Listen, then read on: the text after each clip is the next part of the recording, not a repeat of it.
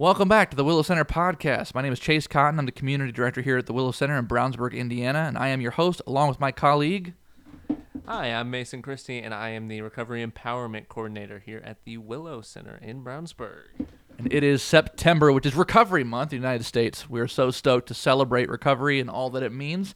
And as part of our celebration, we're really happy to bring an old friend back to the podcast, Conor. Conor, why don't you go ahead and introduce yourself? Hey, everyone. My name's Conor. A person in long-term recovery. My clean date, January 23rd of 2021. So about 2.5 years. That's incredible, man. That's hard work, for real. Yeah, thank you. I appreciate that. Yeah, not always easy. Yeah. So Conor was one of our earliest guests on the podcast way back in season 1 when this was just an idea that we were still getting used to, and he was generous enough to come on and share some bits of his story. And so if you want to hear some of the context of Conor's background and his experience in early recovery, go ahead and go back and listen to that episode from season 1. But we're going to dive into some more specific discussion as it relates to recovery over time, since you've got a good bit of sobriety under your belt and living that recovery lifestyle day in and day out. Yeah. So let's just go ahead and dive in. So the first question I wrote down here for Conor is how has the meaning of recovery changed for you over time? Like, what does it mean now, especially as compared to what it meant, in the first year? Yeah, it's definitely changed a lot. When I was going over this question, and one of the first things I really do when people ask me, define what this word means, I almost always look up the definition first to see what, Webster has to say about it. Right. And so I looked up the definition of recovery, and it said a return to a normal state of health, mind, or strength. So what that meant to me in the beginning is definitely different than it means to me today. Yeah. So in the very beginning, I'm trying to get clean, and my idea of recovery was that I wanted my life back. And I put my life in quotations. Yeah, quote unquote life. Yeah, my life. I wanted that to be back to normal. But that word's tricky for me, normal. What's normal? And when I've come to learn that me really grasping for what my life was like, where I thought it was good, I look back now and I was always really, I use the term sick, right? My behaviors were sick, my thinking was sick. So not so much did I want to recover back to that. Right. But I needed to recover from the hopeless state of mind when I was in active addiction. That's what I needed to recover, because there's no hope for me in active addiction. Right. Once I pick up, all bets are off. I'm no longer doing. I'm no longer working on myself. The recovery process completely ceases to exist for me, because that becomes my solution to all my problems. So what I hear you saying is that, recovery, it's not about returning to whatever we define normal as in the past. It's creating a new normal. Right, exactly. And I like that, because I have found a completely new way to live my life, a new way of thinking. And I say thinking because still my first thought is still, it's still off, right? I have that default setting. Right. I'd lived my life a certain way for a very long time. So even at 2.5 years, I don't expect all that to be. Doesn't just disappear. It just doesn't disappear. Yeah. So I really appreciate that being in this recovery process. That what it means to me now is that I have found a completely new way to live my life, my behaviors, right? So my thoughts still, right, get a little trippy, but it's my behaviors and what how I interact in my relationships and stuff, all that. I really think I've done a complete 180. Yeah. A complete turnaround. And I almost get this distinction, right, between normal and healthy, right? Maybe there was a normal way for you to live, but then that's not the healthiest. That's not the way that's going to be the most fulfilling for you. And so what does it look like to, move into recovery? What steps are you taking to maintain this fulfillment and maintain this life of recovery right now?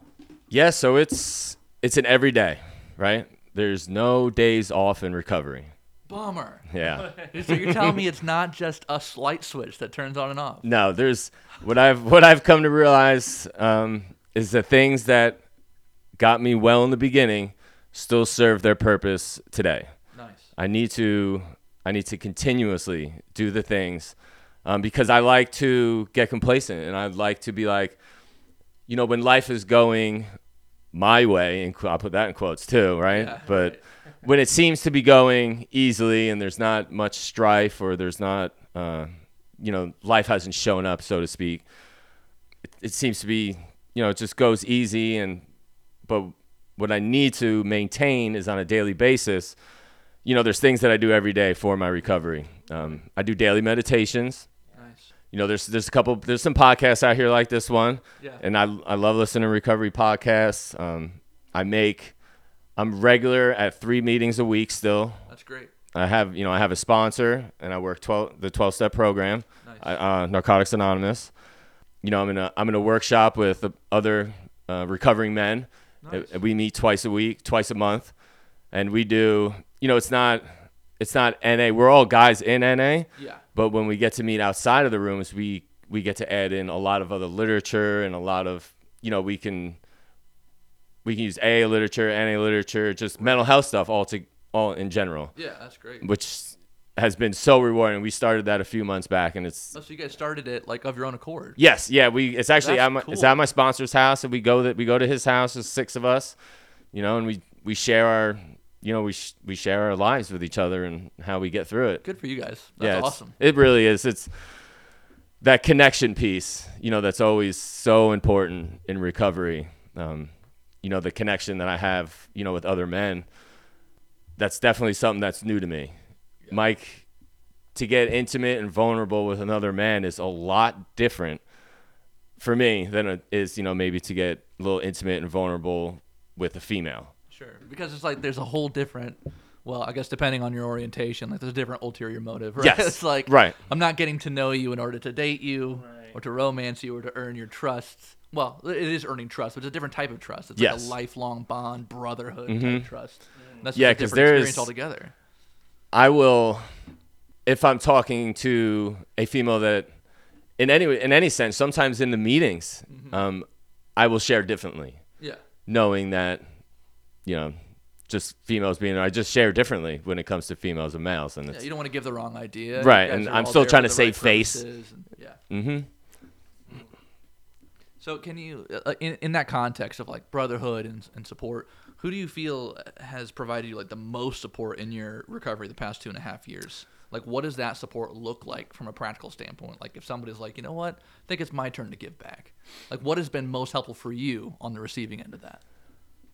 For me, I have a lot of support these days. Right in the beginning, initially, my biggest support was actually, which is a blessing in itself, and incredibly grateful for this, was my ex-wife. Yeah. So we got a daughter together. So all she ever really wanted was for me to be well and be present and be able to be a father. So she gave me the time in the beginning where I can do a lot of things that was suggested of me, in my 12-step program, right. 90 meetings in 90 days. And she gave me that time. And then I was coming here, I was coming here for 6 months, and she just allowed me all that time to really focus, right? Focus on myself and really dive in and get a decent foundation. Yeah, that's huge. And then, so between like her and my family, but my family's distant. They all live on the East Coast. Yeah. So, but her family has pretty much still adopted me in, and nice. They're all supportive, and they all just want to see me do well. And they support me by, I really think just, I get invited to Thanksgiving and Christmas and all the family functions, even though I'm not married to my ex-wife anymore. Yeah. And then the day-to-day support that I get is the stuff and the people that I've met in my meetings, in my 12-step groups. Right. I have done a way better time, because at this 2.5 years, I had time before and I went back out. What I've done this time is, at all these meetings, when I meet someone new, I get their phone number, and then I start reaching out. Nice. And then they reach back, and, it's just the recovery community for me is where I get my most support. Yeah. because there's nothing is like another addict helping another addict. Right. Like, we just understand each other. We know where we're coming from. There's a lot of the other people in my life, they mean well and they want to support me, but I think it's really hard for them to even fathom why I, took the actions and choices that I did before getting into recovery. Sure. And I'm curious, you mentioned that you did 90 meetings in 90 days while you were coming here, and it's a really big commitment to yourself. And I hear often from people in early recovery, this is just, I feel very selfish. I'm doing all this stuff for me. What about my family? For people, for people who are married or early in relationships, or, just have like really strong family connections. So for those people, I'm just curious, like, how have you worked through, that train of thought that, like, oh, this is a selfish thing for me? I appreciate that question, because when I checked into the recovery home, I had to leave my house. I had to leave my wife and my daughter, and I checked into a recovery home. I remember sitting on the porch like that first day having those thoughts. Yeah. I was lucky that I picked up the phone, I called my sponsor, and I was like, this doesn't feel right, because I feel like I've abandoned the people in my life that need me. Right. But when in all reality, the actual selfishness was staying in active addiction. Yeah. That's the real selfishness. Because when I'm using, I'm not present. Yeah. I may be physically present. Yeah, but like, how much of you is actually there for those relationships? Like almost nothing, because if I'm high, then I might just be in a good mood. But then there's the worry, what if I don't have enough for next time, or where am I going to get the next one? And I'm not there when that train of thought is going on. I'm not present. I'm not present at all, because it's all, for me, that obsession is all consuming. Right. So really doing all these steps and taking the time that I needed to make myself better for my family was actually the least selfish thing I had done at that moment. Yeah. I feel. So I get that train of thought, because it kind of feels that way, but after getting through that and looking back, it is by far the most giving thing that I was able to do for my family. That's huge.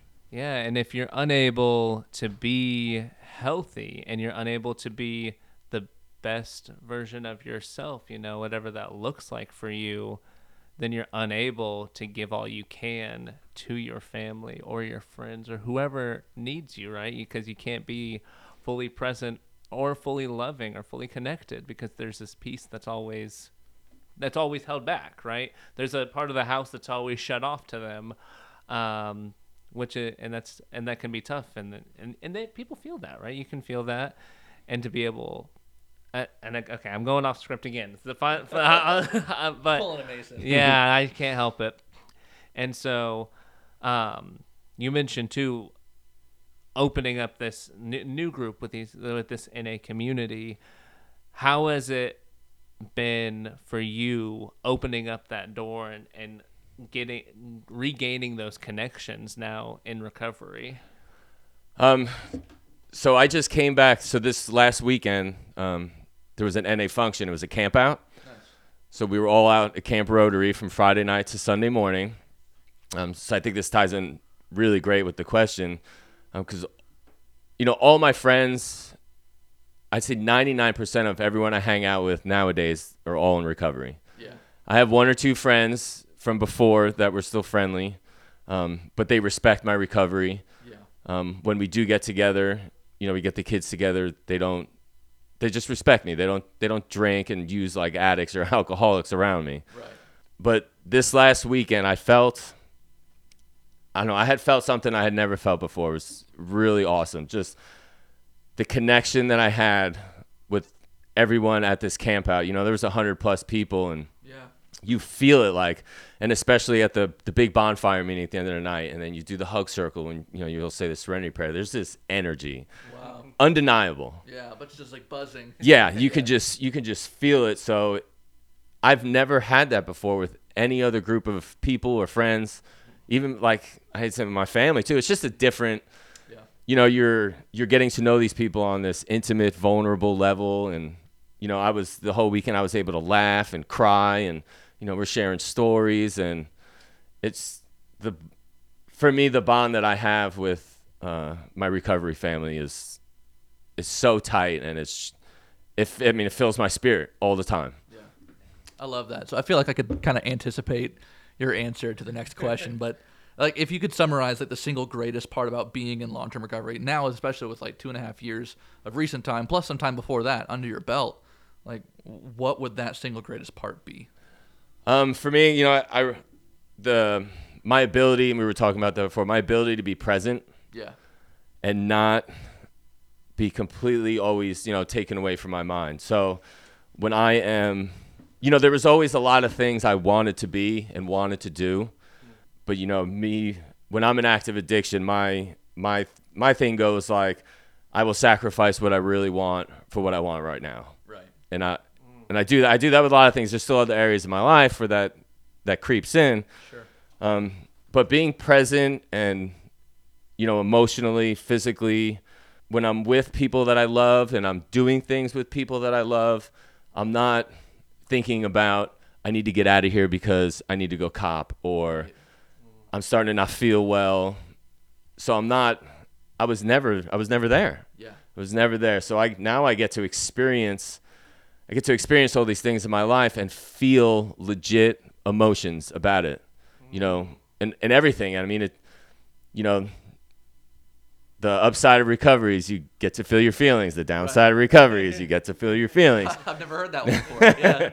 No, that sounds accurate. And it's great because I get to feel happy, glad and joy. Yeah. But I also get to feel sad. And for me, I feel like you can't have one without the other. And you can't experience any of that if you're not present. Right. So yeah, the being present has been one of the greatest things, and being able to maintain some sort of serenity in my life when it seems like the whole world is crazy. Right. Or my perception. For the record, the whole world is Yeah. relatively crazy. So I've found a way to maintain this an inner serenity when everything else seems like chaos, and yeah. That's awesome. I've got an unscripted question as well for you. I'm going to throw at you. As a dad myself, I'm curious, like, how has this period of long-term recovery changed or I would guess improved your relationship with your kid? It's 100-fold. It has to be, and my daughter's 8 now. Okay. So 2.5 years ago, not even 6. Yeah. So she's come to realize, and it's really cool, and it helps this accountability in me too, because she comes to meetings with me sometimes. Oh wow. Yeah. So there's some meetings that have other kids that go, and she wants to go to meetings, and she it has opened up that dialogue is, okay, why do you go to these meetings? Right. I dumb it down some. She doesn't need to know everything. Sure. But the gist of it is there's a group of people of us that had trouble with drugs and alcohol, and now we get together to, not use and do better in our life. Right. And she understands that, and the look that she gives me is, it's amazing sometimes, because she'll tell me, she's like, you're just a great dad, and there's no way I would have ever got that if I was still using. She's proud of you. Man. Yeah, like legit, because she understands that, well, my dad doesn't drink or smoke. Yeah. Like when she says it, you can hear like she's a little hear that proud. pride in her voice. Yeah. Mm-hmm. So it's, she's proud of me and I'm proud of her, and we just, it's brought us together where active addiction would have completely tore us apart. Yeah. Because one, I wouldn't have been able to see her. That wouldn't even have been my right anymore. Right. So yeah, it's awesome relationship in my life. It's beautiful. Love it. And you also get this opportunity to, flip this narrative in her life. I'm going to get deep for just a sec. But like, scientifically speaking, there are genes in our brain, and there's stuff we pass on to children, right? And you can pass on addiction, whether that's through trauma or whether that's through just like chemical imbalances in the brain. But you can also pass on recovery, and you can pass that on through the way that you act and the way that you parent, and being open and honest about that connection and community, and getting them involved in that. And so it's beautiful to not only have your own recovery, but to pass that on to a daughter who, if, like you were just saying, like if you didn't have that connection, you didn't have that, relationship, it could have been worse for her, right? In a lot of different ways.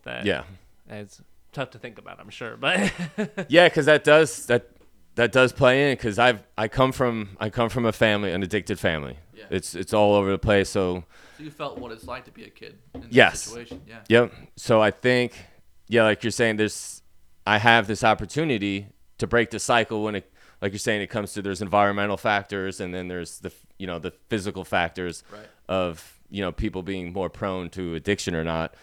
But I get to at least, right, show her that there's another way. Yeah. And I can kind of break that cycle. Love that. And you're sowing those seeds as deeply as you possibly can, right? Those seeds sown in childhood are seeds that stay with you forever. So kudos, I think, is what we're trying to say. Yeah, no, thank you. Yeah. And so I'm curious, you're showing this lifestyle to your daughter, to these other people in your community, but for our listeners in particular, what advice would you give to someone right now who's still in active addiction? I remember I got this question last time too. Yeah.